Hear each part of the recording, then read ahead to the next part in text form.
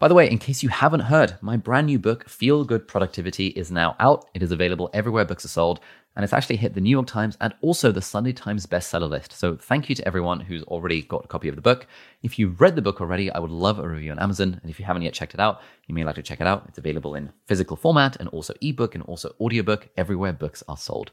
I remember working with a client recently and she said to me, I'm finding it challenging to get clients. And I said to her, I want you to get me 50 no's. What she didn't know is that if she was to do this exercise properly, she would never get to 50 no's. What you're about to hear is an interview between me and my friend Simon Alexander Ong. I know Simon quite well, so I gave him a bit of a hard time around this because I think often it's easy to view coaches and life coaches and stuff as being a bit scammy and like, what the hell is this? It's an unregulated industry. Anyone can become a coach. But as you'll hear in the conversation, like just Simon's responses to all of my attempts at giving him a hard time are just so good. What did success mean to me and what sort of impact did I want to have in the world? And after searching in different areas and fields, I ended up coming back to the fact that I really enjoyed helping people. Simon has just released this book, Energize, which is genuinely really good. Make the most of every moment. And I'm just going to read you out a little bit of his bio.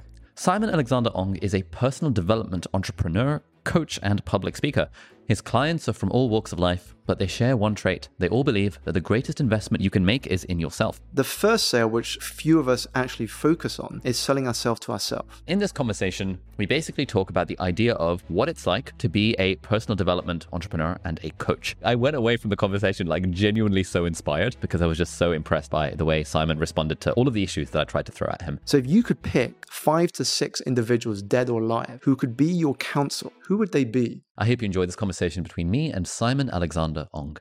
At the moment, according to the YouTube analytics, 81% of you who are watching this on YouTube have not yet hit the subscribe button. And so if you're, for example, in the now 81% of people who are watching this on YouTube, but who are not subscribed to the channel, I would love it if you could do so. And it would be awesome to get that number down to 50%. And it would be cool to get like 50-50 sub, non-sub ratio, just for fun. Right, Simon, thank you so much for coming on the podcast. We've known each other for a couple of years now, first through the mastermind that we were on in Zoom and then knowing each other in real life. And one thing that I've always wanted to ask you is around your tagline, like the labels that you introduce yourself with, at least in the book. Simon Alexander Ong is a personal development entrepreneur, coach, and public speaker. And initially I would like, and this would have been like 2 years ago when we first met over Zoom, I wasn't really sure what that meant. And in my mind, like coach was associated with some kind of bullshit artist kind of vibe. Like what even is a professional coach?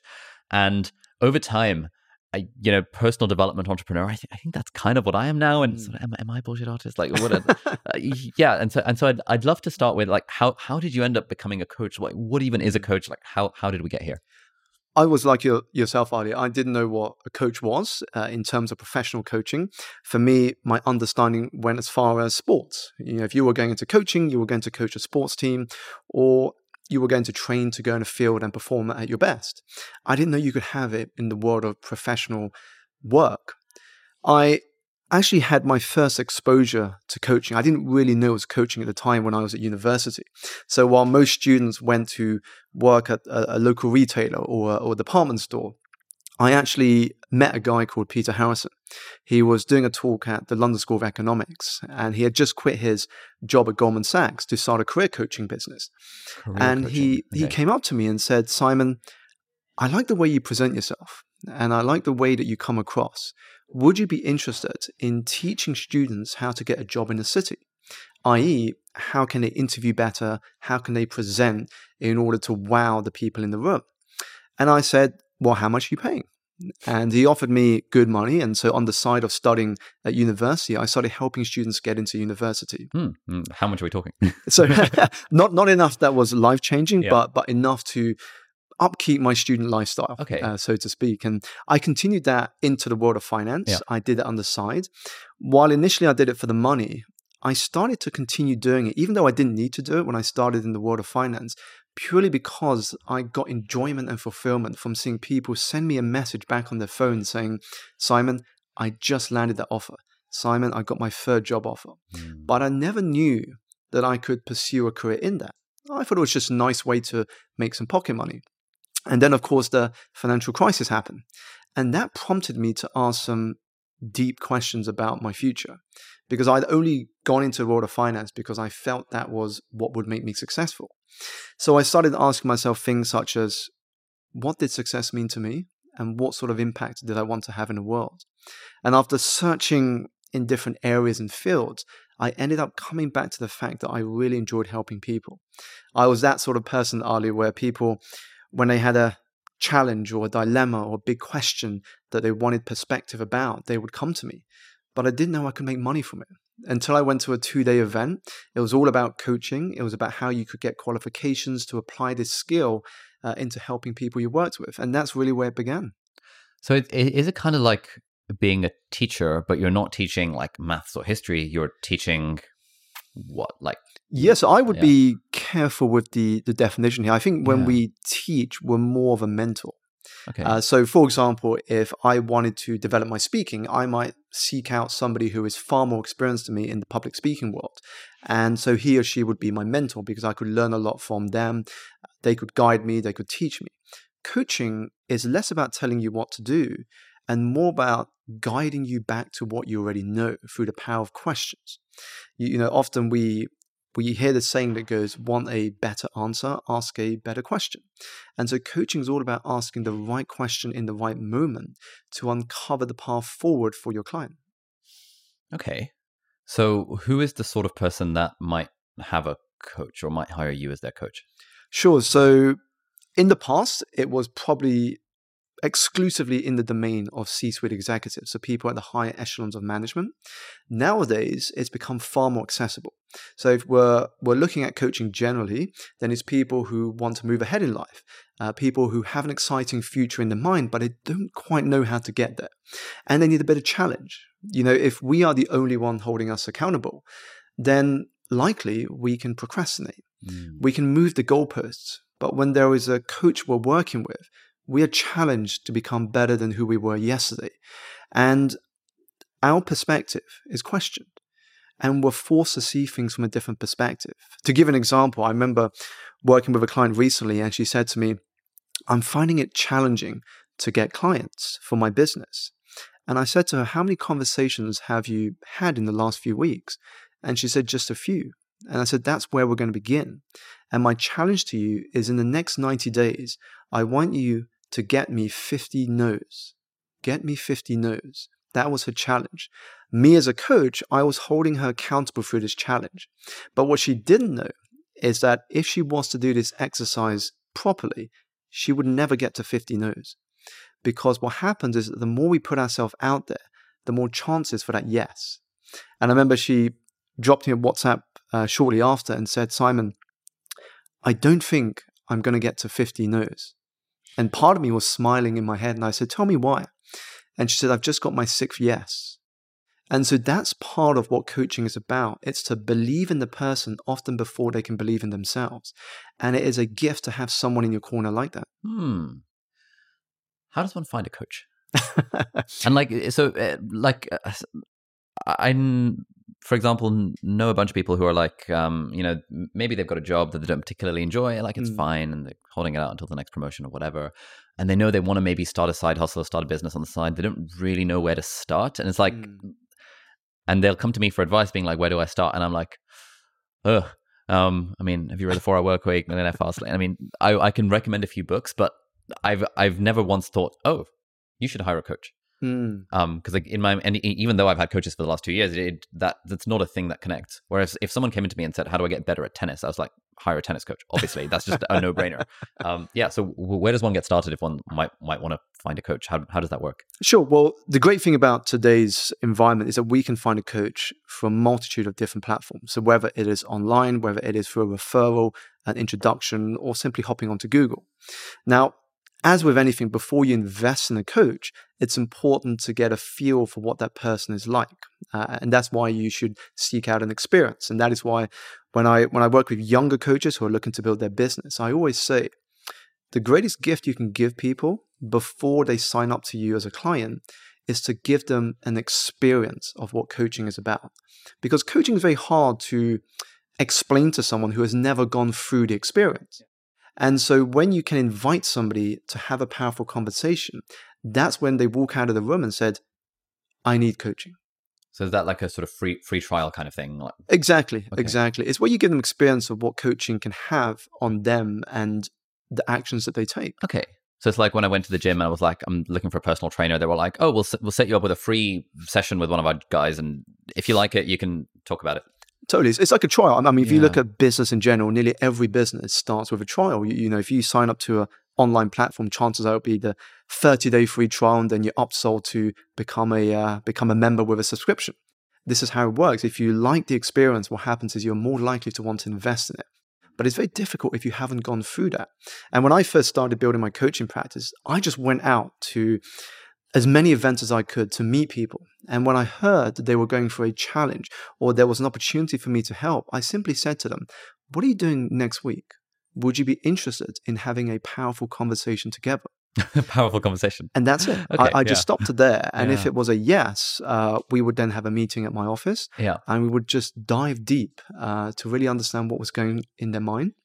So is it that like any kind of challenge, or is it like domain specific? Is it like, oh, I'm struggling to generate leads for my business, or my relationship is falling apart, or I'm struggling to make Facebook ads? Like what level of tactical versus abstract are we talking? Sure. So for me, it would always begin at the broad level because unless you can address the broad issues, there's no point focusing on the tactical. Okay. Because you can give someone all the tactical know-how, but if they don't have the baseline energy or the mindset or the resources in place, they're not going to put it into action. You know, we can go into Google, we can go into YouTube, there's all the tactical stuff on there. But the thing is, very few people apply it. Now, there has to be a reason why we don't apply it. And so for me, to tackle things at that level, because then everything just flows from that point. Okay. So let's say you were to come up to me at one of these events, and so I'm not going to use myself right now as an example because I think it's potentially unrelatable to both people. But like, let's say you've come to me at an event, and maybe I am a year into my full-time job as a doctor, and I'm not really sure if it's for me. And you and I are talking, and how would that conversation at the event go? Like, sure. Yeah. So it depends. Chances are, when we meet, Yeah. guaranteed the first question you will probably ask me, because we don't know each other, What do you would be, Simon, what do you do? Yeah. Now, how I respond to that is by giving what I call a trailer. Okay. So when you go to the cinema, Yep. before you have the main feature film, you have a series of around 5 or 6 trailers. A trailer is very powerful because most of us respond with a title. So I'm an accountant, I'm an engineer, I'm an entrepreneur. Unfortunately, when we respond with a title, humans tend to box that into certain judgments. So if I say I'm an accountant, most people might think I'm boring, or how can I move on to the next person? Why did I get stuck in this conversation? So I would first respond with a trailer, something like, everything I do is to awaken people's imagination of what is truly possible so they can live a better story. Now what happens, or a variant of that, and now what happens is that chances are they get curious. They're like, well, tell me more. Okay. And that is the purpose, because when I deliver a trailer, they now want to watch the full film. So in this case, the film is my product or service. They get interested. Do you not feel like, how did you get okay with just saying that completely sincerely? Like, this is one of the things I like about you, like, and in the book as well, just a lot of the stuff, like with a cynical glance, could be seen as a bit like woo-woo, especially the whole energy thing. And you're just so sincere about it. Like, were you always like this, or did you have to overcome the cringe response to asking a question of what do you do, rather than saying I'm a coach with the trailer? Sure. I think, to be fair, I've never seen it as cringe, purely because I think that for me, and it's something I share in the book, there's always 2 sales to happen. The second sale is selling ourselves to other people. So whether that is getting investment for your business, selling an idea to your colleagues, or selling yourself and your business. The first sale, which few of us actually focus on, is selling ourselves to ourselves. And until we can sell ourselves to ourselves, of course, things are going to feel cringe. Yeah. But if actually you're coming from a place of authenticity, and you believe that you have that value to offer, for me, it doesn't come across as cringe. Damn. And so when I started to speak that, it came from a place of belief. I was inspired actually to talk about trailers in such a way from someone I saw in America on the speaking circuit. And when he was asked, what do you do? The way he responded came across so natural, but it was him. No one else could say it in the way he did it. And I think that's where authenticity comes from. He said, I have been saving the world from boredom since before you were born. Now I'm interested. Tell me more. In fact, all he was a public speaker. but the way he presented it got me interested. Yeah. Nice. It's like a title and a thumbnail on a YouTube video almost, where you kind of have to package it in a way that makes people want to click and want to find out more. And some people might be like, oh, it's a bit clickbait. But actually, you want to toe the line between, you want it to be sufficiently intriguing so as to warrant someone's attention. Definitely. Because if you just describe what the thing is about, no one's going to care. And we have to embrace that fact. I read in The Guardian a few years ago that the average attention span for a human was 8 seconds. Yeah.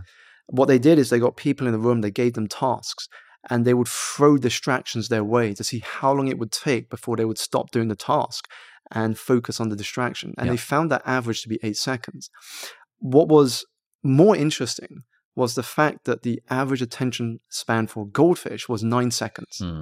So that tells us two things. On the one hand, is if our attention span is that short, how do we manage our own attention and focus? Secondly, how do we get the attention from other people, whether that is customers, audiences that we're looking to speak to? And that's where some of these things come in handy. The psychology of an audience. How do we engage with people so they want to listen, so they want to ask questions, they want to be curious? Okay, so I'm sure we'll definitely come around to the how do we manage our own attention. But let's go back to this. Where you and I are at this convention, and I ask you, Simon, what do you do? What's your trailer to that? Sure. So one of the versions I might say is everything I do is to awaken people's imagination of what is truly possible so they can live a better story. Now, once we've gone past the introductions... And then I'd be like, oh, okay. Tell me more. What does that mean? Yeah. And so what I do is I continue telling stories because what I've understood is that we're humans, which means we make purchasing decisions not based on facts or figures, but based on emotion. Okay. And so most of us, when they then say, tell me more, how do you do what you do? We jump straight into logistics. Yeah. We go, well, we would meet twice a month. We would look at this. We would meet here. We can do it virtual. People don't care about that. Yes, at the end, that's important. But at this early stage, I jump into more stories. So they might say, how do you do what you do, Simon? Tell me more.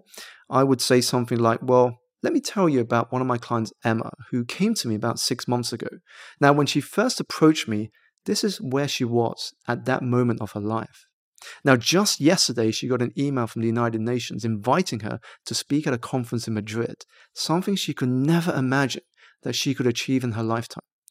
So what's going through their mind now is, wow, Simon, can you do to me what you did to Emma? So what they're doing is they're putting themselves into that story, understanding that the role of a coach is as a guide. It's to unlock their own hero potential. And they see that in the stories that we share.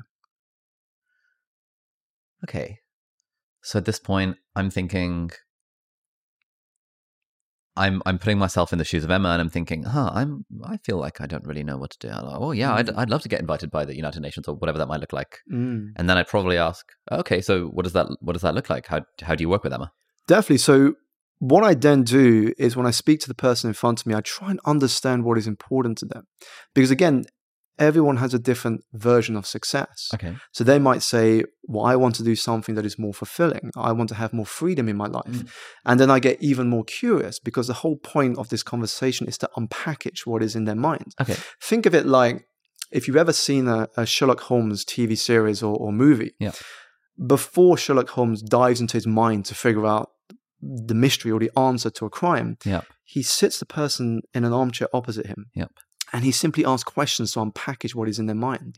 So my next question may be, well, what does freedom mean to you? What does freedom look like? What does success mean specifically?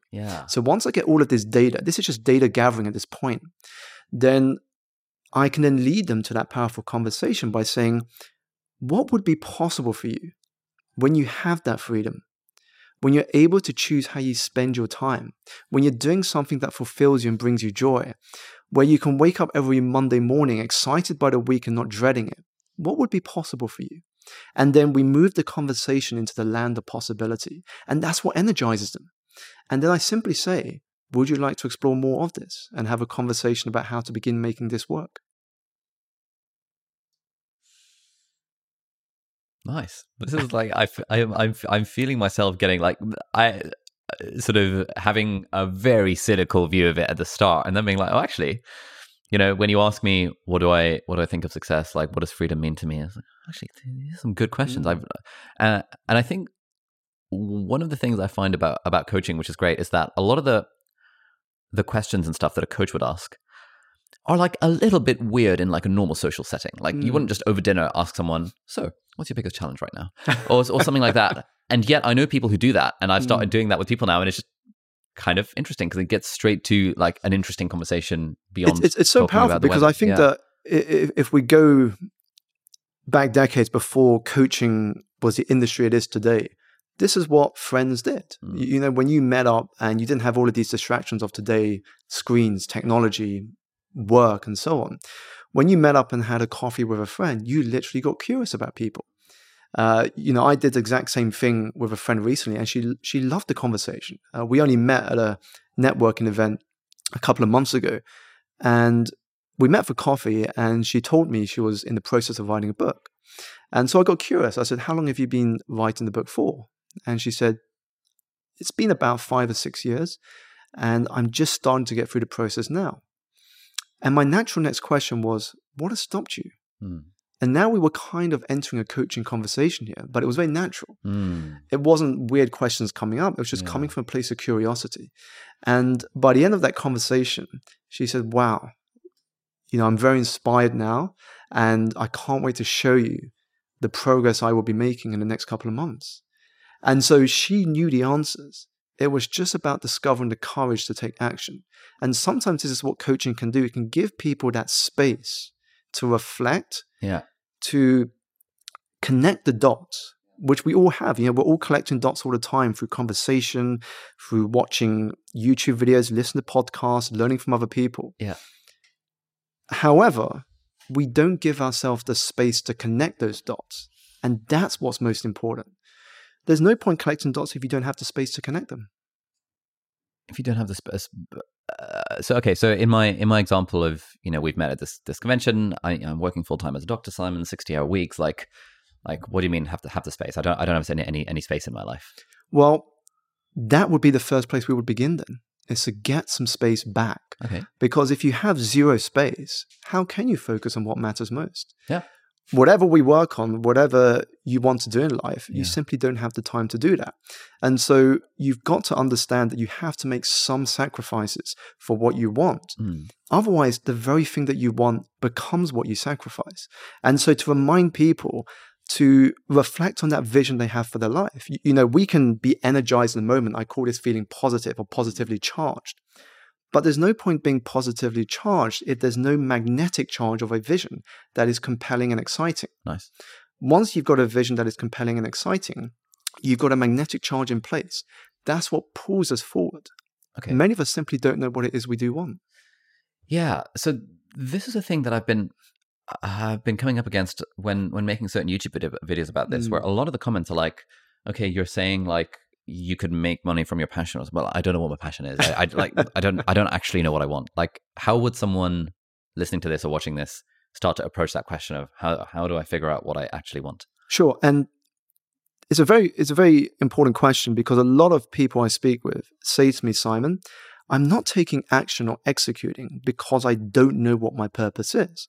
And so how do I know I'm taking action on the right things that will lead me to where I want to be?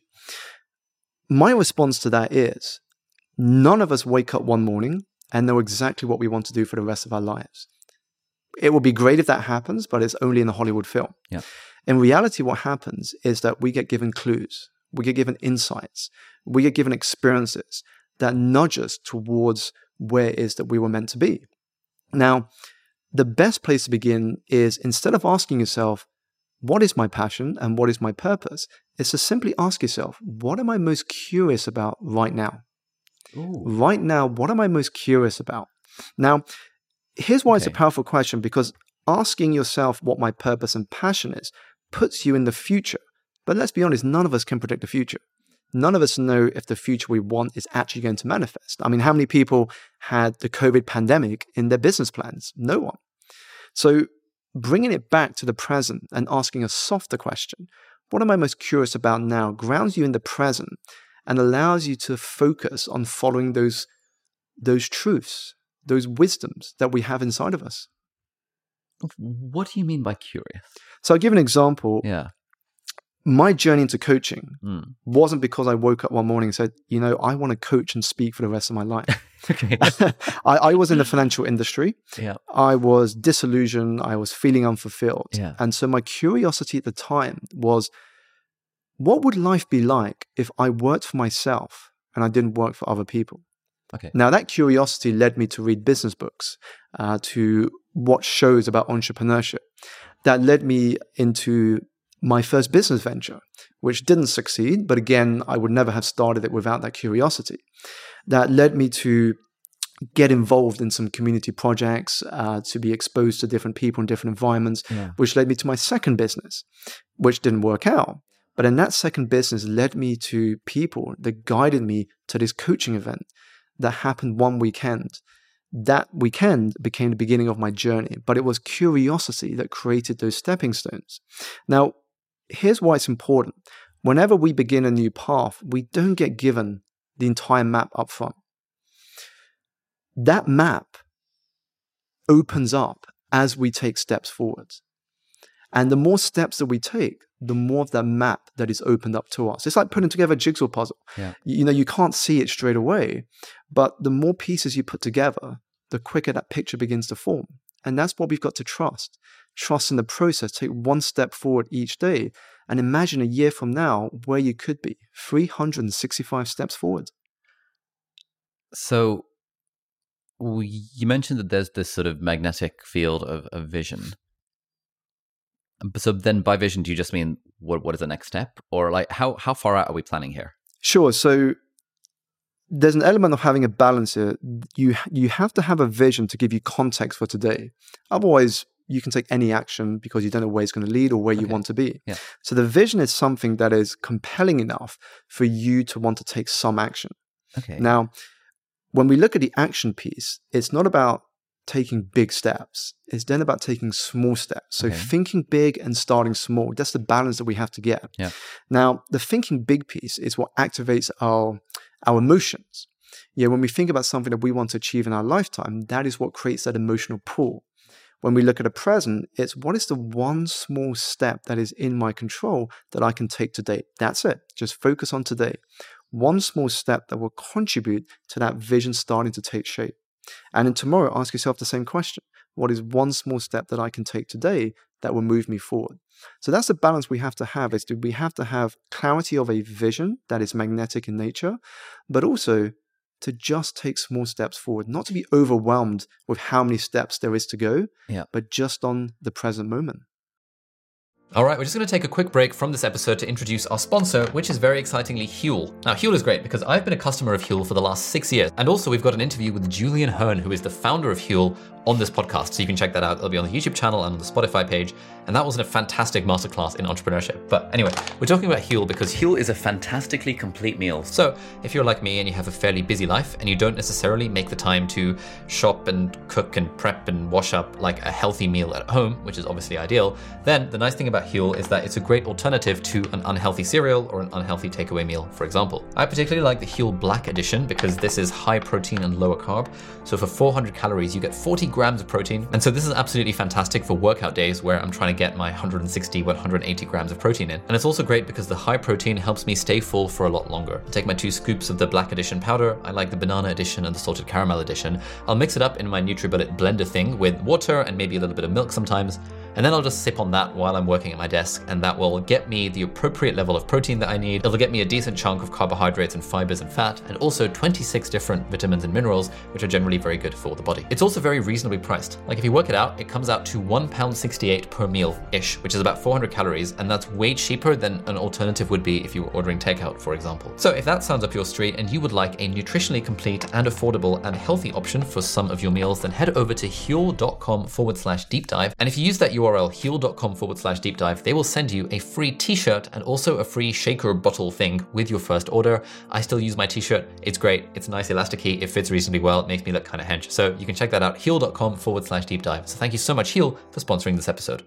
This episode is very kindly brought to you by Trading212. Now, people ask me all the time for advice about investing because I've made a bunch of videos about it on the YouTube channel. And my advice for most people is generally invest in broad stock market index funds, which is exactly what you can do completely for free with Trading212. It's a great app that lets you trade stocks and funds and ETFs and foreign exchange if you really want to. And one of the great things about the app is that if you're new to the world of investing, you can actually invest with fake money. You don't have to put real money in. They've got a practice mode where you invest fake money and then it actually tracks what the market is doing in real time. So you can see, had I invested £100 into this thing, what would my return have been X weeks or X months further down the line? Once you've got some comfort with that, then it's super easy to deposit money into your Trading212 account. You can use Apple Pay, like I do initially, or you can use a direct bank transfer. And then once the money is in your Trading212 account, then you can invest it in basically whatever you want. The other really cool feature about Trading212 is their pies feature. So what you can do is you can follow people who've created investing pies. For example, someone might have a pie where, 30% of it's Apple and 20% is Tesla and 10% is the S&P 500. And you can follow people on the app and see what pies they've created, and you can see the performance of those pies, and then you can just copy and paste a particular pie into your own account. And so that means, like, let's say you've got £100 to invest and you've put 50 of it into the S&P 500, but you want to be a little bit more experimental with the other £50,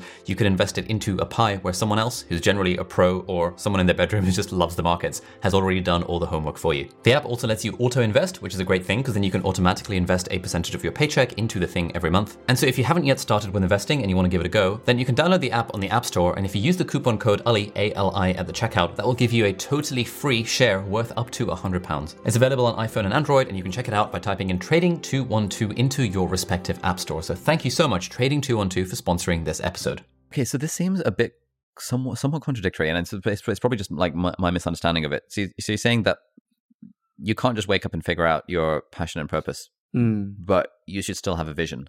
Definitely. So what's the difference between sort of purpose and vision? Sure. So with the vision is when you start to be curious about what it is that interests you, that starts to feed into a vision. Now, the point of having a vision is not that you can have 100% clarity yet, but you have to have some idea. So you might begin with your vision simply being freedom. That's it. One word. My vision is to have freedom. Okay. So let's say now, I'm working full-time as a doctor, 60-hour weeks, and my vision is like, I'd love to live a life where, even if I was just working 3 days a week, I'd have so much time. I'd be able to do the things exactly. So it starts off with just that. Okay. Now you take some small steps forward. It could be simple as starting to read different material. Yeah. It could be going to different events. Now, what happens is that as you begin exposing yourself to new environments that energize you, that vision starts to expand. Now you begin getting more specific. Freedom by doing what? Freedom is a lifestyle where I can do X. Now you start to fill in more of that puzzle. Okay. And then you take more steps forward, of course, you start to fill in more the vision. Okay. So the vision has to begin with something. And it can be even one word. We've used freedom here, but whatever word means something to you about what you want to work towards. As you take small steps forward, that's where you get more clarity. That vision starts to expand. You start to get more clear on what is in that vision for you. Okay. So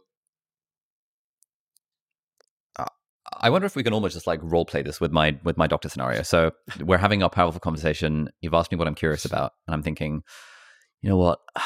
Honestly, I feel like I'm so burnt out from this job. I feel like I used to be curious about things. I was super interested in like learning to play the guitar and getting better at music theory, and I love the idea of maybe starting a podcast one day where I interview people, because I've been listening to the Tim Ferriss show a bit, and I think it's kind of cool, and I listen to it on my commute, but I feel like I don't really have the time to do any of it. So I guess that's what I'm curious about, sort of a little bit of music, a little bit of like the podcast stuff. Sure. But I feel like I just don't really have the space in my life to... Well, my first question to you would be, what is important about starting a podcast? What is important about starting a podcast? I guess for me, I like the idea of learning from interesting people. I feel like the reason I went into medicine partly was this idea of lifelong learning. But now that I'm in it, like, especially at the junior level that I'm at, a lot of it is like following guidelines, and it's honestly not that intellectually stimulating. I know that eventually when I specialize and stuff, it will be, but like, at least right now I feel like I'm an admin monkey doing admin work. And I feel like I'm not really learning anything beyond the first few weeks. So I think that's a really cool way. And when you have a podcast, like, I know that lets you just meet people, because then you can say, do you want to be on my podcast, rather than just, do you want to have a chat? And so that's why I've kind of vaguely had this idea in the back of my Sure. mind, but I'm not really sure if it'll go anywhere. And what would life be like if you could focus and prioritize lifelong learning? If I could focus and prioritize lifelong learning, I feel like life would be a lot better. I feel like if I had the time for it in my life, I feel like every week, every month, I'd be, because I like to read a bit when I have the time, and there's always new things that I want to learn more about, and that gives me a lot of fulfillment. How important is it for you to start making steps towards making that a reality on a scale of 1 to 10? Ooh, that's a good question. Honestly, right now it's probably like a 2, because I can't see any way. Like, I know that for the next 2 years, I've got to grind out this foundation training, and maybe at that point, then I'll have time in my life to, if I take a break. But then I know if I take a break, then I'm not going to have a salary coming in, and so I keep on coming up against that barrier of, I know I'm in this career path. I know I need the money to pay rent, but like, I just don't feel like, I feel like once I have the time, then of course I can do all the lifelong learning. How long have you been saying that to yourself, when I have the time? Honestly, for the last like 8 years, ever since I got into med school, I was like, when I get out, then I'll have time to do this. And now that I'm working, I'm thinking, when I take my break, then I'll have time to do this. So I've been telling myself that for like 8 years at this point. 8 years. I'm curious, if you were to have taken some small steps 8 years ago, where do you think you could be now? Oh, yeah, you got me. Probably living a life that I feel more enthused by, I guess. Although even then, it's hard to say, because like this career path that I'm in feels like it's, I'm on this conveyor belt, and I have to. But I guess that's what I've been telling myself, that I have to keep on taking that next step within medicine itself, which feels like it doesn't really leave enough time for the things that I want to do. I'm curious, you said you've been telling yourself. Is that really you telling yourself? Is it really me telling myself? I think it's... Or is that someone else telling you that inside? Inside? As in, is it because that's been imprinted into you by an outside influence? Is that really what it is you want to do? Oh, yeah. Yeah, that's a good point. I think like ever since I even entertained the thought of going to medical school, everyone around me has been telling me how difficult it's going to be and how tough it is. And, obviously during school, I had to grind super hard to get all these like grades and stuff. And when I was at university and medical school, suddenly from day one, it was like, okay, well, you've got to continue grinding because it's like specialty applications and foundation applications. And it's like at every stage, I've been so focused on how do I tick that next box, that to me, it's always felt like, oh, of course, I don't have time in my life. I'm a medical student now. I have to be grinding all the time to pass my exams and stuff. Here's a thought for you, and I think it's something you know deep down. It's not a question of time. It's a question of whether it is important to you. You and I know that if something is really important to you, you will make time for it. If I was to recommend you a Netflix show that everyone is watching at the moment, that is getting all the attention in the press, I have no doubt you will find time to watch it. So I feel deep down, you know yourself, it's not a question of time, it's a question of importance. How important is it for you to do something that is more fulfilling, to live life for you and not for others? Damn, I've never thought of that. Now that you mention it, it's pretty important. It's pretty important. I would love that for that to be my life. So my challenge to you, and I don't know where this is going to go after this, but let's say we were to touch base in a week from now. Yeah. What would be one thing that you would commit to doing between now and next week, however small, to start making what you've shared with me a reality?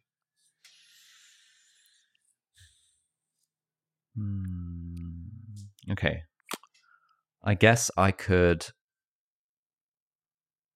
like, for example, I like this idea of starting a podcast. I think it would be cool. So I guess I could watch a YouTube video about how to start a podcast and start making a plan of what that could look like. Mm-hmm. I'm noticing the word could a lot.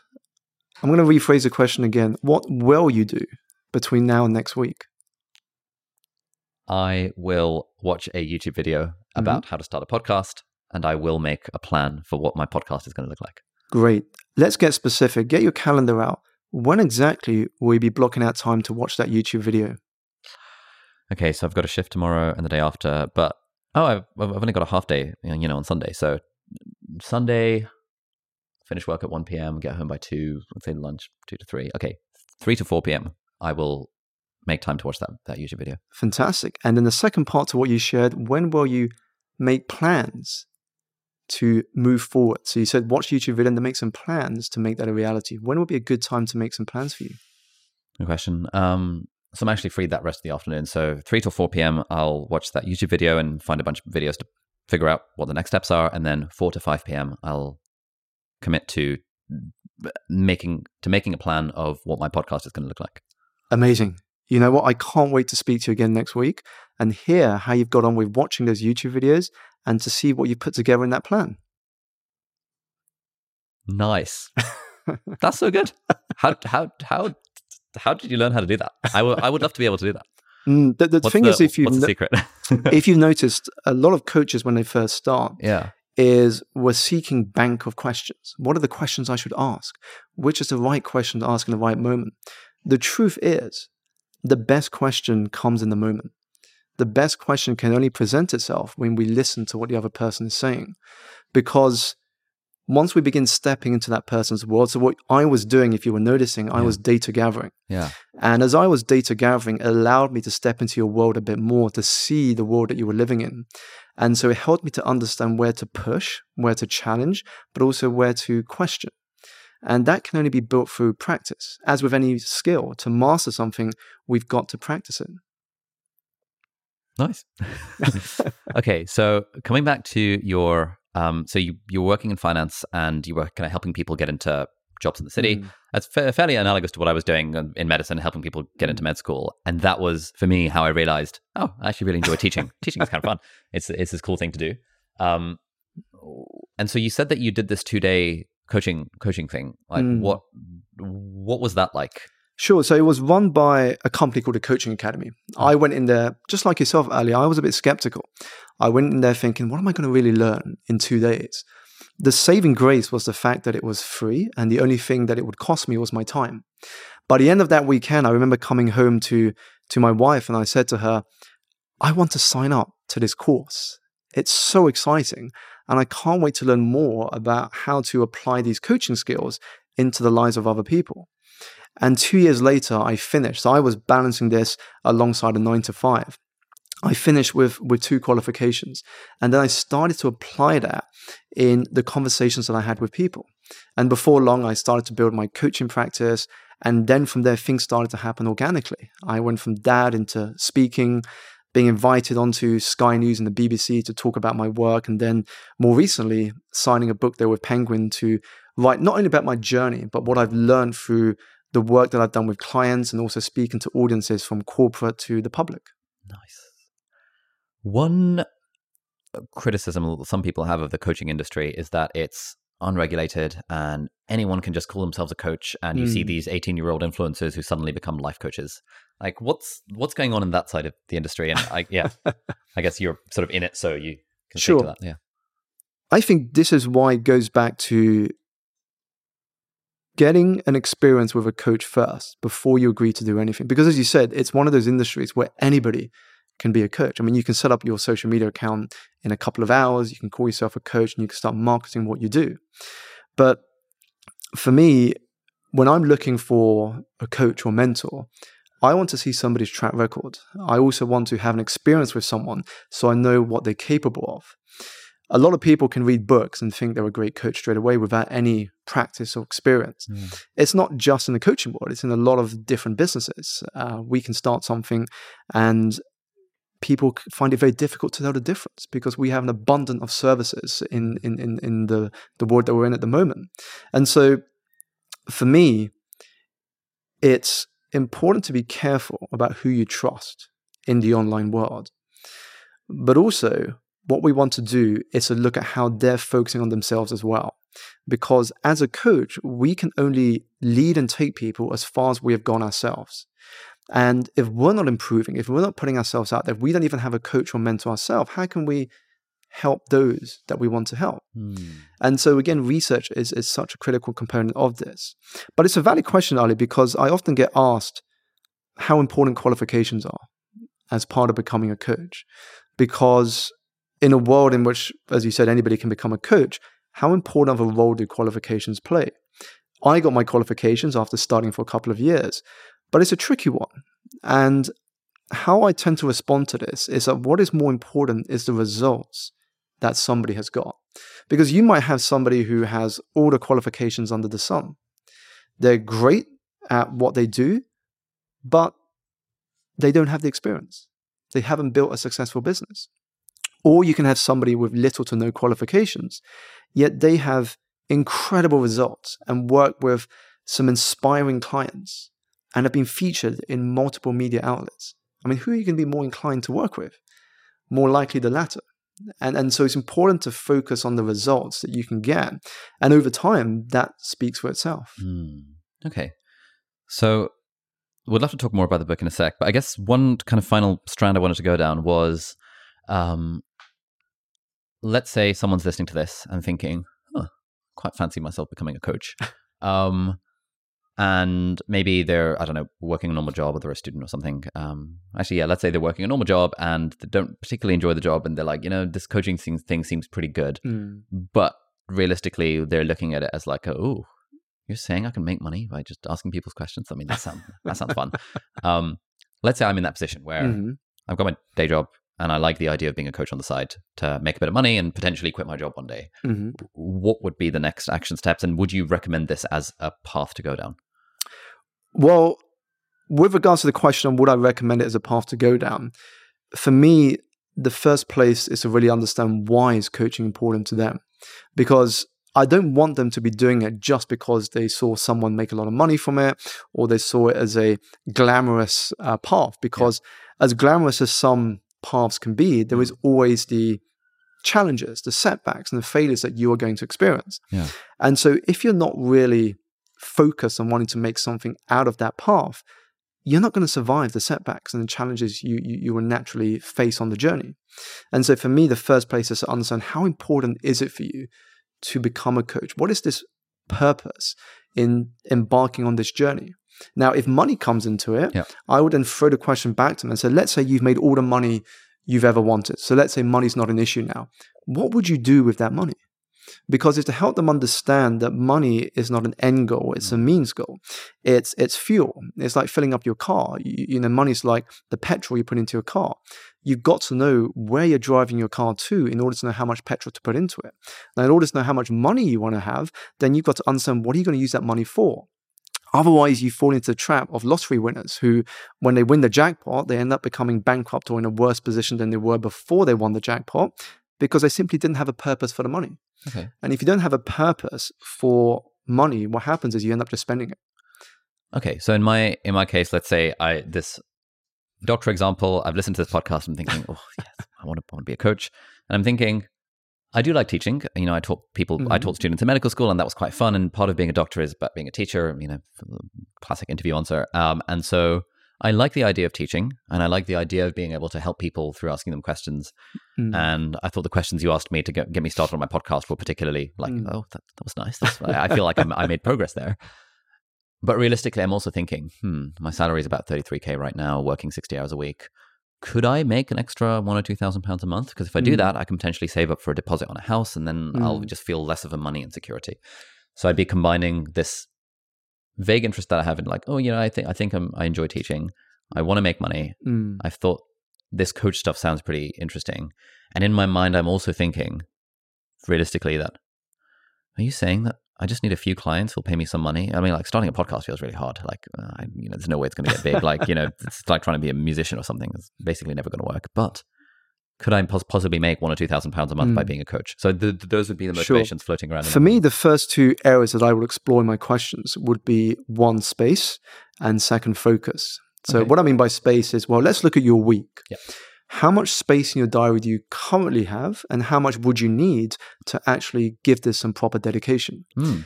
So I would look at your week and say, okay, what can you eliminate or what can you reduce to give yourself some more oxygen and space to explore this interest of yours? Okay. Now, once we've got that in place, the next part is to actually get some focus. And I think it was Cal Newport that first talked about focus being today's IQ. He said that in the past, we would measure people's IQ by how much they knew. Yeah. Nowadays, when you and I can go into Google, we can ask Amazon Alexa and get an answer within seconds. It's not about how much you know now. It's about your ability to focus. And so the next question I would ask is, how will you know that with the space you have over the next 7 days, it will have been a productive week? And so it's beginning with the end in mind. Yeah. So now what we're doing is we're bringing a bit of focus into the space that we've created. And then now, once we've got this put together, we now have some path that we're working towards. Because at a high level, if we want to design our life, if we want to design something that is fulfilling, it begins with designing our days. If we can't design our days, how can we expect to design a life? Okay. So coming back to the question of, would you recommend the career path? It sounds like, yeah, if you want to make money and you enjoy teaching and you think you'd use the money to do something good, then definitely it would be a reasonable... I'm all for that, because as long as it's a path that is fulfilling for you, that you are interested in, that you're curious about, that plays to your strengths, why not? But also not to be attached to the outcome of it. I went to Kyoto in Japan, and there was a beautiful English statement at one of the temples, and it read, "Be attached to no outcome and open to everything." Now, I've tried my best to embody that principle throughout my entrepreneurial journey, because I think so many of us get caught up in outcomes. So we'll try something, and if it doesn't work out, we tend to stop and give up. But if we can detach ourselves from outcomes, then what it allows us to do is simply just experiment. And as the second part of the sentence says, be open to everything. Very often we're like, when I get this, when I get more time, when this happens, when I get that qualification, then I'll start. When everything is ready. But the fact is, we'll never be 100% ready. And if we're always measuring our success by outcomes only, then it's not going to be a very enjoyable journey. But actually, if we can focus on who we are becoming, how we are going for our own personal metamorphosis in the journey, that to me is the greatest reward. It's not what you get, but it's who you become in the process. Okay, nice. So as I'm going through this path of learning to become a coach, because maybe the destination I have in mind is like, oh, I'll make an extra couple of grand a month. But it sounds like you're saying I should also figure out a way to, I guess, enjoy the process and become the sort of person I want to become through the journey. Definitely. Rather than being fixated on like, I need to make 2K a month extra. Definitely. Because I think if you focus on enjoying the process, if you start to put healthy, disciplined systems in place, what happens is that you're setting yourself up to achieve multiple outcomes, not just one outcome, but you open yourself up to achieve outcomes that you may not even see possible right now. I mean, if you speak to anyone who's committed to a journey, and I use the word committed purposefully, anyone who's committed to a journey and played full out and has been open to everything, they've often got more than they bargained for. They may have thought at the beginning, it'll be great if I get X. And then once they're committed to the journey, they suddenly got more than just X. And now X becomes small compared to everything else they're achieving.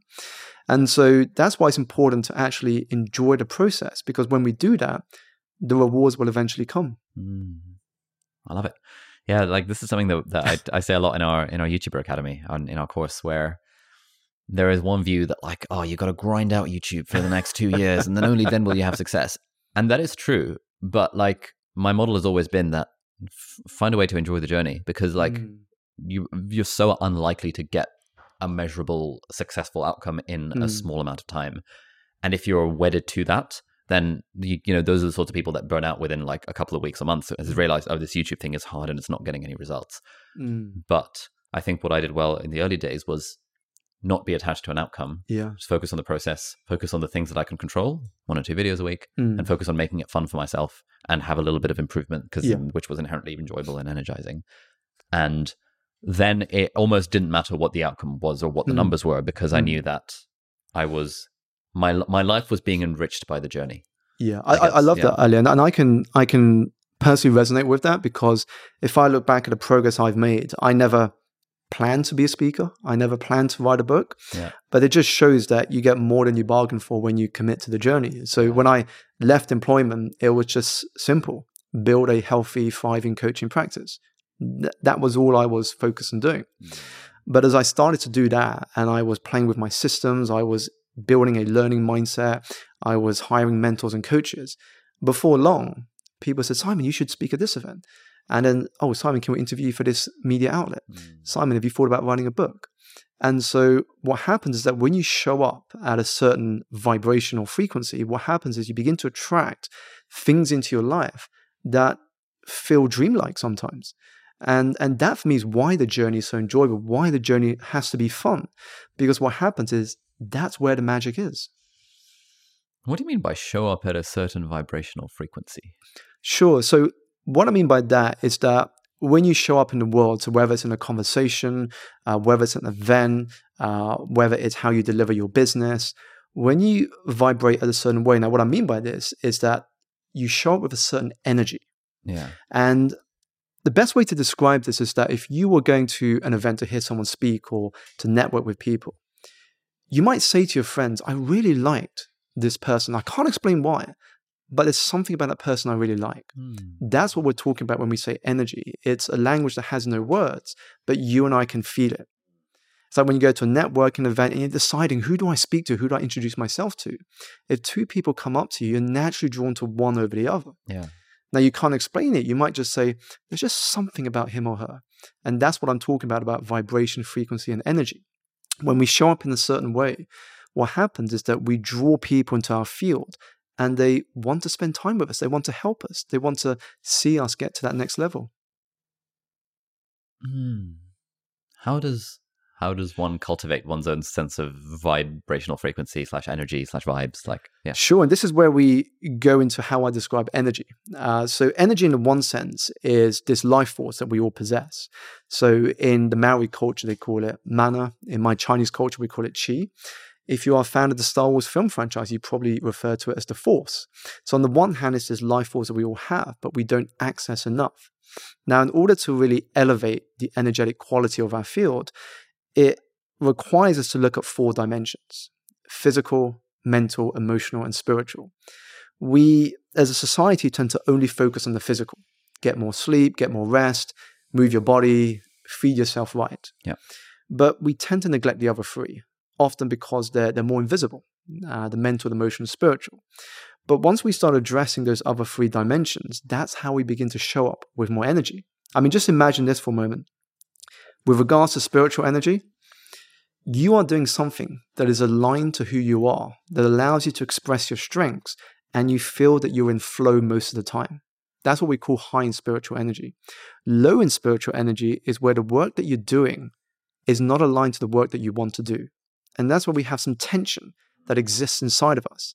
And some of us may relate to this. You go into work on a Monday morning, there's this tension because you're doing work where you feel you're trapped or you're not able to express some of those skills that are still dormant inside of you for so long. Emotional energy is how you respond to what happens in the external world, but also how you relate to yourself and others. Now, when we can understand the way we relate to ourselves and others, and we can respond in a healthy way, that's where we begin bending and shaping our reality into one that is working for us and not against us. In the book earlier, I introduced this word to the audience. I say that we all know about the word paranoia. That is the feeling that somebody's out to sabotage me. I am not getting that promotion because somebody's trying to put me down or spread gossip. Why is it always me that I fail and that I can't get the success that other people are getting? The word I introduce people to is pronoia. Pronoia is this belief that the universe is conspiring in your favor, that life is working for you and not against you. And the question I give to my audience is, imagine where life could be if you embraced pronoia, where every setback and challenge was meant to exist, to give you a lesson, to serve you in some way. So this is all about emotional energy. Mental energy is then our ability to focus and access our creativity, which we all have. We're born innately creative. So once we have the ability to focus on what is most important, and access our creativity, we operate at a far higher energetic level. So once we begin focusing on these dimensions, that's what I mean by showing up with more energy. And so the kind of vibe that someone would have if they have their physical, mental, emotional, and spiritual energy like aligned or in check or whatever, will naturally create some sort of X factor that makes you feel drawn to them as a person. To be like, Definitely. This person seems cool. Definitely. I mean, even if we look at this quote, and it's just popped into my head, Ali, by Maya Angelou. She said, when people hear you, they may forget who you are. They may forget what you say, but they will never forget how you made them feel. And that is talking to energy. Because when we walk out of a room and we've heard someone connect with us at an emotional level, we never forget that experience. So how does the book come into this? Like, what is the book about? So the book taps into what I shared about energy within those 4 dimensions. It's about how we can transform the way we live and work by transforming our relationship with energy. And so it's also a journey of my own, from the world of finance to what I do today, but also what I've learned from working with my clients, observing success stories around me, and the lessons that I've acquired along the way. And it's a stark reminder to people reading it that when we embrace that eternal student mindset, we begin to open our field to over 1 billion teachers around the world, that every person has a story to share and lessons to tell. And if we're humble enough to operate from that perspective, life can be so enjoyable.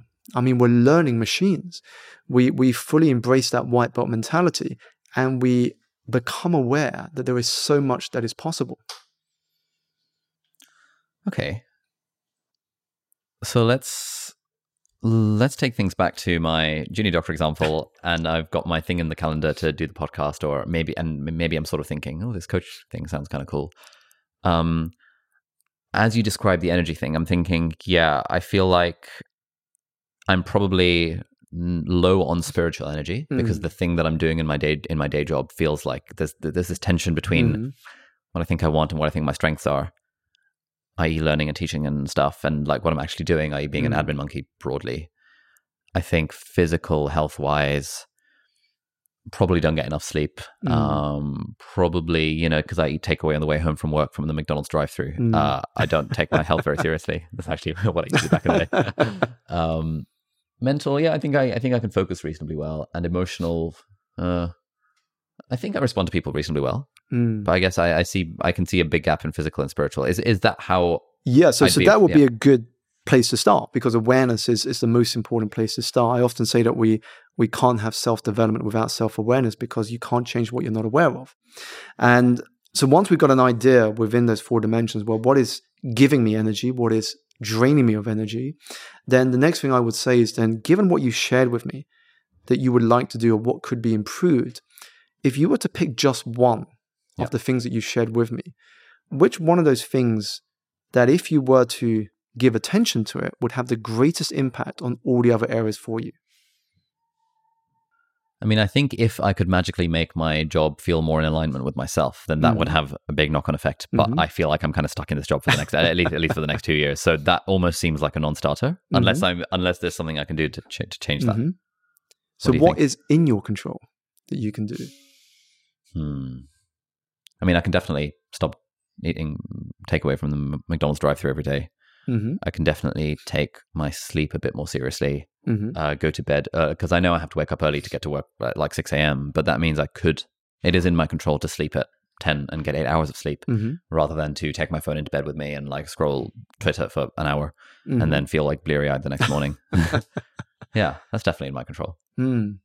So when will you begin sleeping at that time so you can wake up less bleary-eyed and not scrolling on your phones and waking up with low energy? You know what? Tonight, I'm going to do it. I'm going to sleep at 10 because I know I have to wake up at 6 tomorrow. Fantastic. Well, let's touch base some more, and I look forward to hearing how much energy you have when you wake up with a full night's sleep. Nice. It'll come together. Yeah, I think this is great. Like, I find that even with so much of coaching is Just like asking the questions and just providing a little bit of a prod of accountability. Yeah. And people kind of know what the answer is. Like we all do. Yeah. And the thing is, we know what the answers are deep inside of us. But for whatever reason, and it's different for each of us, we're afraid to take the steps forward. And sometimes it's just putting things in a new perspective, shifting our mind in a certain way to get those aha moments that will be the prod, as you say, for us to take action. Okay. You know, talking of skepticism, I remember I was invited to a company over in Canary Wharf to do a talk. And at the end of the event, one of these managers comes up to me. And, these managers didn't have to come. They just kind of went along because it was hosted in the building. And he said to me, "Simon, what you said makes a lot of sense. I can hear what you're saying. But why is it important? Why should I listen to what you shared? What is the incentive for me to apply this to my daily life?" And the question I asked him forced him to pause and to reflect. And that's one of the purpose behind good questions. I simply said to him, "When was the last time you felt truly happy?" And he had to pause, because it's a sort of question we don't really reflect on often. And he paused because he had to think about that question a lot, which told me a lot of things. The first thing it told me is that maybe he wasn't happy right now. The fact that he had to go and think about it. And he said, "You know what, Simon, it's interesting, that question. I'm just realizing as you asked me that question, some of the cars I've bought, some of the investments I've made, they've been great for a while, but I don't think they really make me happy." And the question is quite challenging because I think it's been a long while since I have felt truly happy. And literally the question I asked next, it was as simple as, what does that tell you? And that's because he already knows what it is telling him. Sometimes we just have to verbalize it in order to bring to our awareness of where we are and where we actually want to be. And so asking those questions in the moment really helped to shift his mind from one that was skeptical to one that was interested to what could be.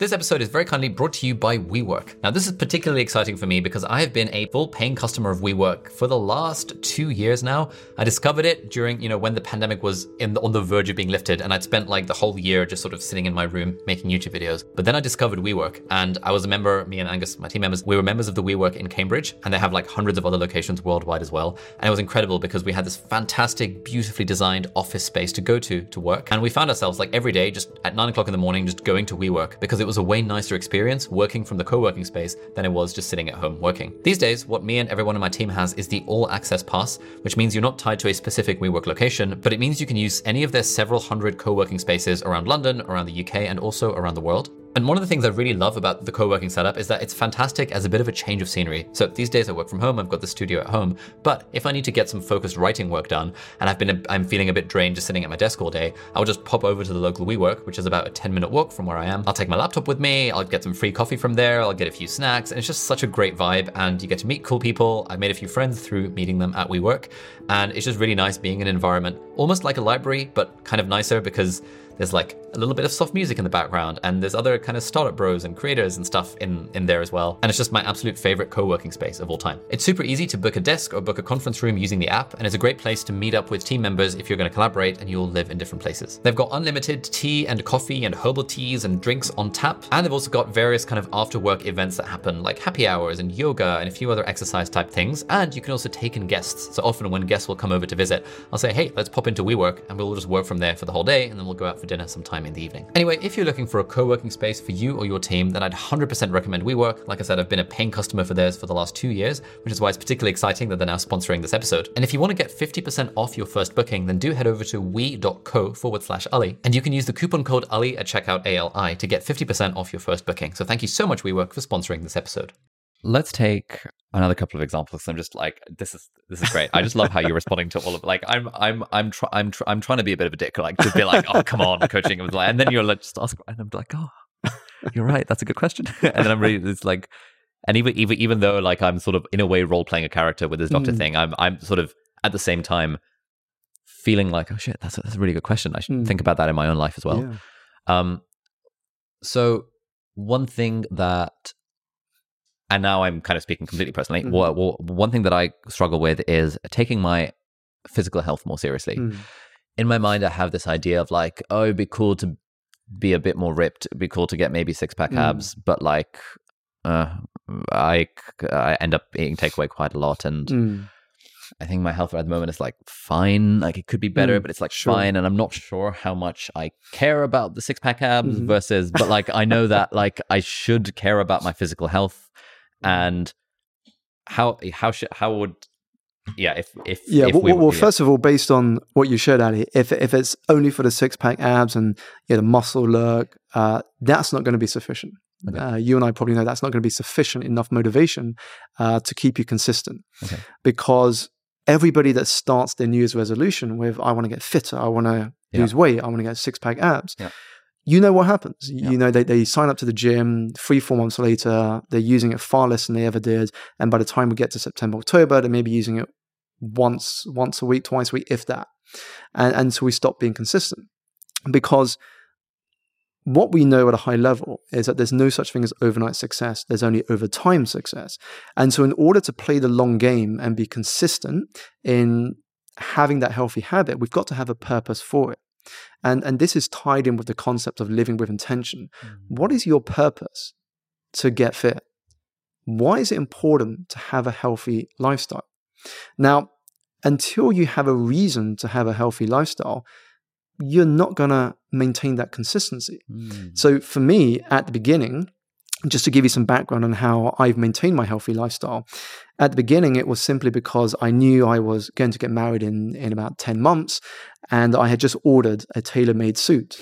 And I could lose weight, but I couldn't gain weight. Otherwise, I would have to buy another suit. And so that was my initial purpose, was that if I embraced a healthy lifestyle, I could fit in the suit and I wouldn't have to worry about getting another one. Now, once I started to get into the routine after the wedding, it just became part of my lifestyle. And then another motivation kicked in later when I became a parent, is that I then wanted to live a long life so I could see my child grow up, go to school, go to college, experience life, go through their own personal development. And in order to do that, suddenly living a healthy life became a core to living a long life. And also because bringing to the mix the fact that I lost my mum when I was 17, that showed me how fragile life was. And I didn't want something that was in my control, i.e. physical health, to be a factor why I could not live a long life. If it's in my control, I wanted to make sure that I could address it to the best of my ability. And now that became a purpose for living a healthy lifestyle, so that I could live a long life with my wife and I could be there for my children when they grow up. That became something powerful enough to make going to the gym, going running outside, going swimming tiny in comparison to the rewards that I would get. So is it about like essentially maxing out our motivation to want to do the thing? It's to have a reason to do it. Okay. If you don't have a sufficient reason to do something, you're not going to keep it up. And you have to have a reason to do something. The more important the reason and the more personal the reason, the more you're going to keep at it. So my thing of like, it would be cool to get 6-pack abs because maybe I can like, I don't know, become a Gymshark athlete or something. I don't actually care about that. It's not a thing that resonates, like that emotionally moves. It's just, and it would be kind of cool, and then I can post a topless pic on Instagram. Exactly. And I think you've kind of answered your question, Ali. You said it's not something you care about. Yeah. And so my challenge to you would be to find something you care about in which that plays a role in whatever you care about. Okay. So let's say on the physical health front, like I love playing squash, tennis, badminton. And I don't do a lot of that right now because in my mind I'm sort of thinking, but I want to get big for some reason. And I'm thinking like, well, squash, badminton, I mean, like I should probably just do weights and stuff. But actually the thing I enjoy is playing squash with friends and doing like potentially even hosting like a 5-a-side football night with some friends, or like doing like a little like weekly badminton get together. And that would be super fun because it's a sport that I enjoy and it's socializing. Whereas right now it's just like, you know, I have an hour session with my personal trainer this evening and I'm not looking forward to it. And I know it's going to be a bit grim. Yeah, and I'm going to say something. It's interesting because what you shared, I'm going to reflect back to you. Yeah. You said that it'll be more fun if I did the squash and organized the football. It's very social. And I noticed you got quite excited sharing that. But then when it came to the personal trainer, your tone dropped and you said, it's grim. I'm not really looking forward to it. Yeah. And you and I know we spoke about this before, that in order to actually be disciplined with a process, it's got to be fun and enjoyable.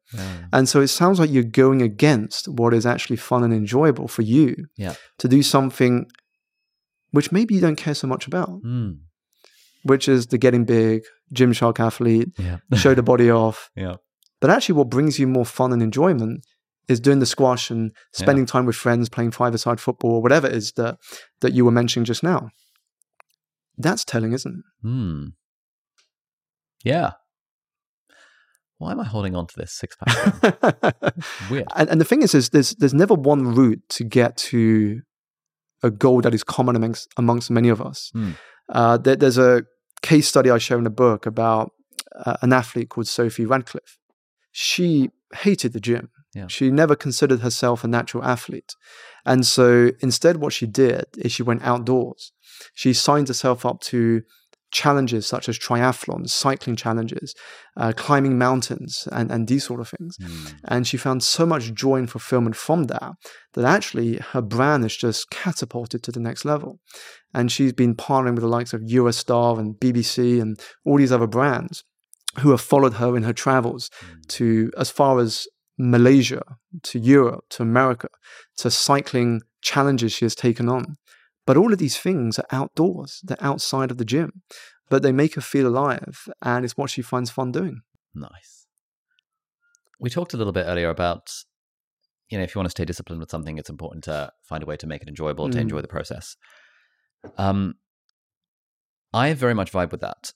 But it strikes me that it's quite a privileged position to be in, because a lot of people have to do things that they don't necessarily find fun or particularly want to do. Any student that is like, I know I want to be a doctor, but to get there, I know I have to grind out these random subjects I actually don't care about because I know it's a prerequisite. Or someone who's working a job they might not necessarily enjoy because they have to pay the bills. How do we approach that? How would you be approaching that kind of thing? Sure. Well, first of all, I think there's two camps to what you shared. On the one hand, it's, well, is that thing you want actually what you want? Because if the steps required to get there isn't something that excites you, is that really what you want then? Because whenever you embark on a path, you are going to have to go things that you have to go through doing things you don't want to do.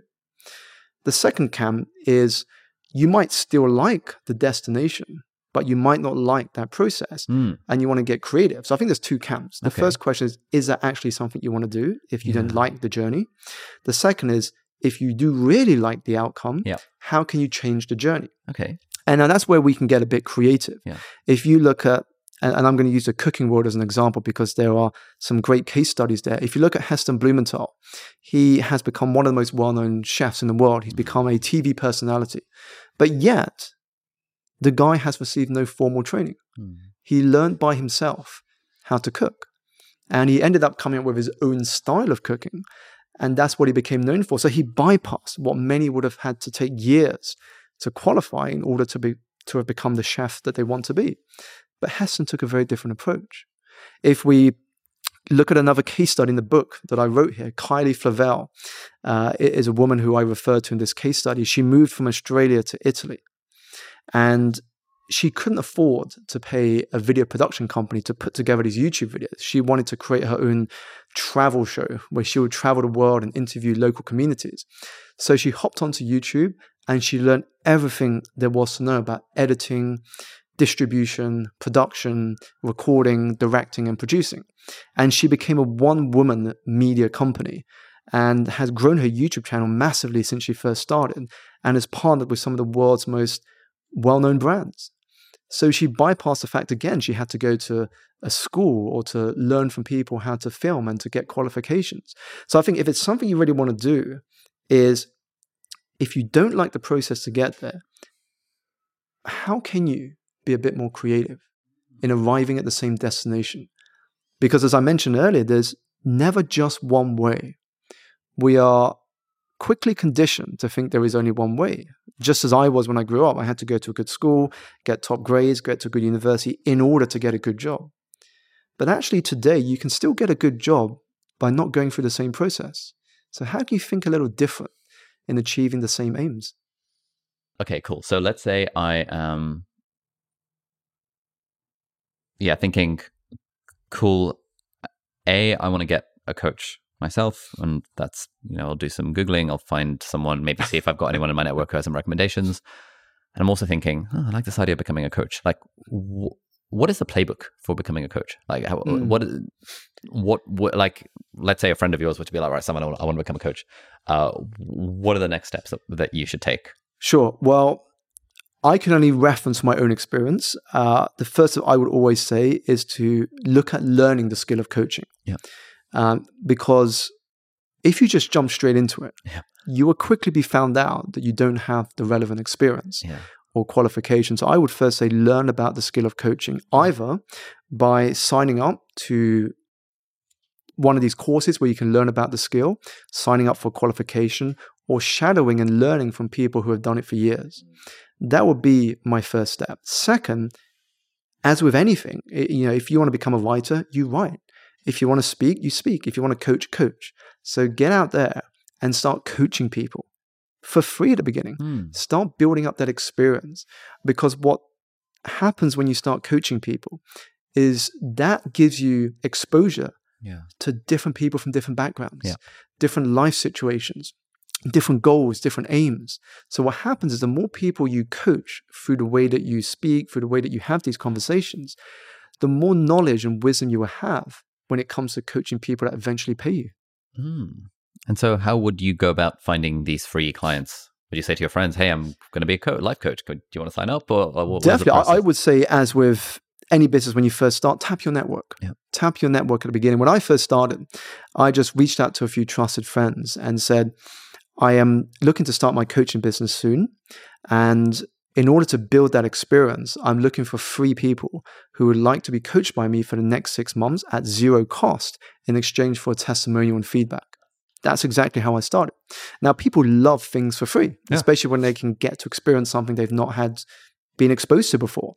That's exactly how I started. And if it didn't go well, nothing to lose. They haven't paid me. This is not public. This is a very private conversation.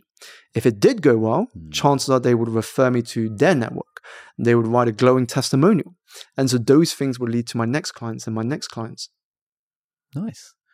And I guess, so the other day I met someone who recognized me in the station, and she said that she'd been in medicine for 14 years and was leaving to become a coach and was doing a coaching qualification. And we grabbed breakfast a couple of days later, and she was doing a lot of was doing a qualification, and therefore through that found a bunch of free people that she was coaching.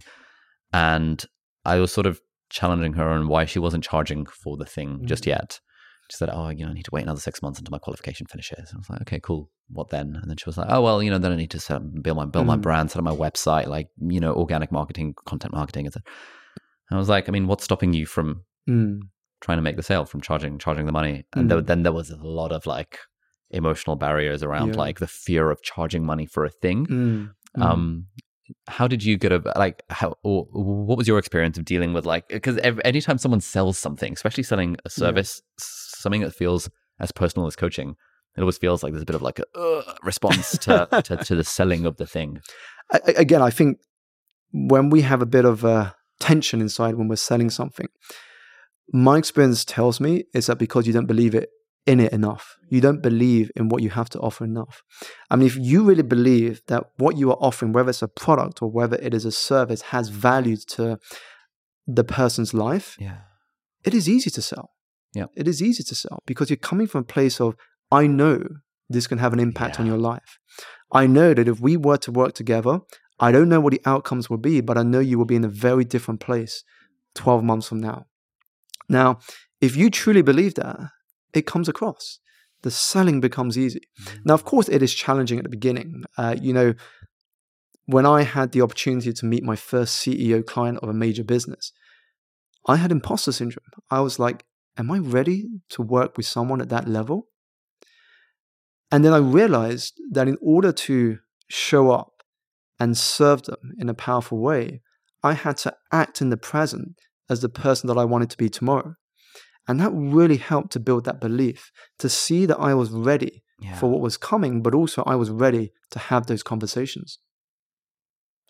Yeah, it strikes me that this thing of not believing in your own product almost is again, just to use the YouTube example, is an issue I see with a lot of YouTuber friends, and I have this a lot myself sometimes, which is where there's a bit of internal tension around making a video because like, oh, is this video actually good enough? I'm not sure if this is actually going to be valuable. But what I find, as Austin Kleon writes about, is that what's like usually we are our own worst critics, and the bar that we have for something that we put out is generally different to the bar that the audience has. And I could put out something that I potentially think is bad, but could actually be really helpful to 10,000 people. Yeah. Possibly not 10 million people, but hey, whatever. But at least 10,000 people would find it useful. And so in that sense, what do you think is this balance between that internal feeling that I might have of like, my product isn't good enough, or I feel a bit weird about it, versus the fact that even in its bad state, it could well be quite useful to someone? And it goes back to this idea of being attached to the outcome and open to everything. It's that when we're detached from the outcome, but just focus on the process, we get the first video out, then we simply step back and we ask ourselves, one, what went well? And two, what could be better next time? And then we do the next video, ask ourselves the same question, do the next video, ask ourselves the same question. So what we're focusing on is less the outcome from each video, but more the improvement from video to video. Yeah. And that's what's most important, because as you said, you can put out what you think is a bit of bad content, but actually people lap it up. You could put out a bit of good content that you think should do really well, but just doesn't do as great as you think. And it's the same thing with my book. I wrote this book and there's parts of the book I think are really good that people are going to really enjoy, and parts that I think are not as good as some other parts. But when the book is out in the open, I suddenly get feedback and I'm seeing some people highlighting pages that I felt weren't as good as I thought it was. And suddenly they found it really good.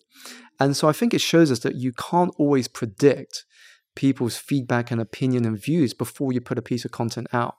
And it is why, again, the process is so important. Focus on the improvement rather than the quality of every video. Because if you let quality be your benchmark, especially when you're just starting, you're going to give up. You can say, I don't have this camera, I don't have these resources, I don't have this team. Well, of course, nobody had that when they first started, but you've got to start somewhere. I love that. Yeah. Yeah. I had a moment it was in one of our YouTuber Academy cohorts where someone said, like, they'd bought the most expensive package, and they were like, oh, I just want to say you've really changed my life. That video that he put out on how to beat imposter syndrome, that video really resonated with me. And I was so surprised because that was one of the worst performing videos on the channel. I was like, what? And she was like, yeah, it's because of that video that I started my YouTube channel, and I, got a promotion at work because I realized that I could beat imposter syndrome this way, and that's why I've signed up to your course. And I was just like completely floored because in my mind that was a dud video. It was awful. Well, it's funny because you mentioned an Austin Kleon quote earlier, and another Austin Kleon quote just came up in my head, which is, we find our voice by using our voice. And that is the process of iteration. The more you use your voice, the more you can find what your voice is. You're not going to find it by overthinking on the sidelines to the point of it being too curated that you've kind of lost your voice in it. Yeah. You've just got to, as Seth Godin says, ship it. Just keep shipping. Eventually you find out what your voice is. I love it.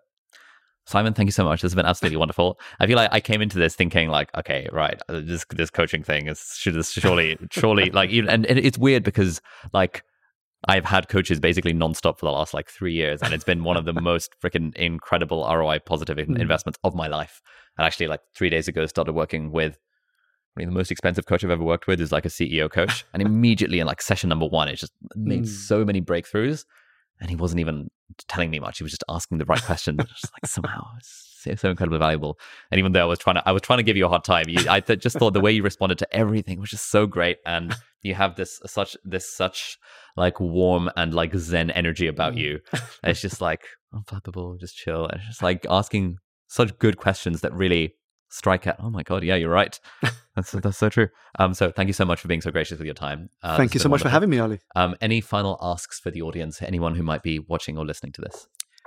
A final thought, and it's one that I share in chapter 2 of my book, which is in April 2020, my wife and I gave birth to our first child just a few days after the country went into its first lockdown. And that process reminded me of something that we so often forget, which is that we are all a miracle. I mean, the fact that we were born is a miracle event in itself. We have won the greatest lottery ticket there is going. I mean, people dream about winning the jackpot in the national regional lottery, but we literally have won the greatest jackpot there is going, the lottery of life. And the question I'd love to leave the audience with is this: what are you going to do with that winning ticket of yours? I love it. Simon, thank you so much. Thank you. All right, so that's it for this week's episode of Deep Dive. Thank you so much for watching or listening. All the links and resources that we mentioned in the podcast are going to be linked down in the video description or in the show notes, depending on where you're watching or listening to this. If you're listening to this on a podcast platform, then do please leave us a review on the iTunes store. It really helps other people discover the podcast. Or if you're watching this in full HD or 4K on YouTube, then you can leave a comment down below and ask any questions or any insights or any thoughts about the episode. That would be awesome. And if you enjoyed this episode, you might like to check out this episode here as well, which links in with some of the stuff that we talked about in the episode. So thanks for watching. Do hit the subscribe button if you aren't already, and I'll see you next time. Bye-bye.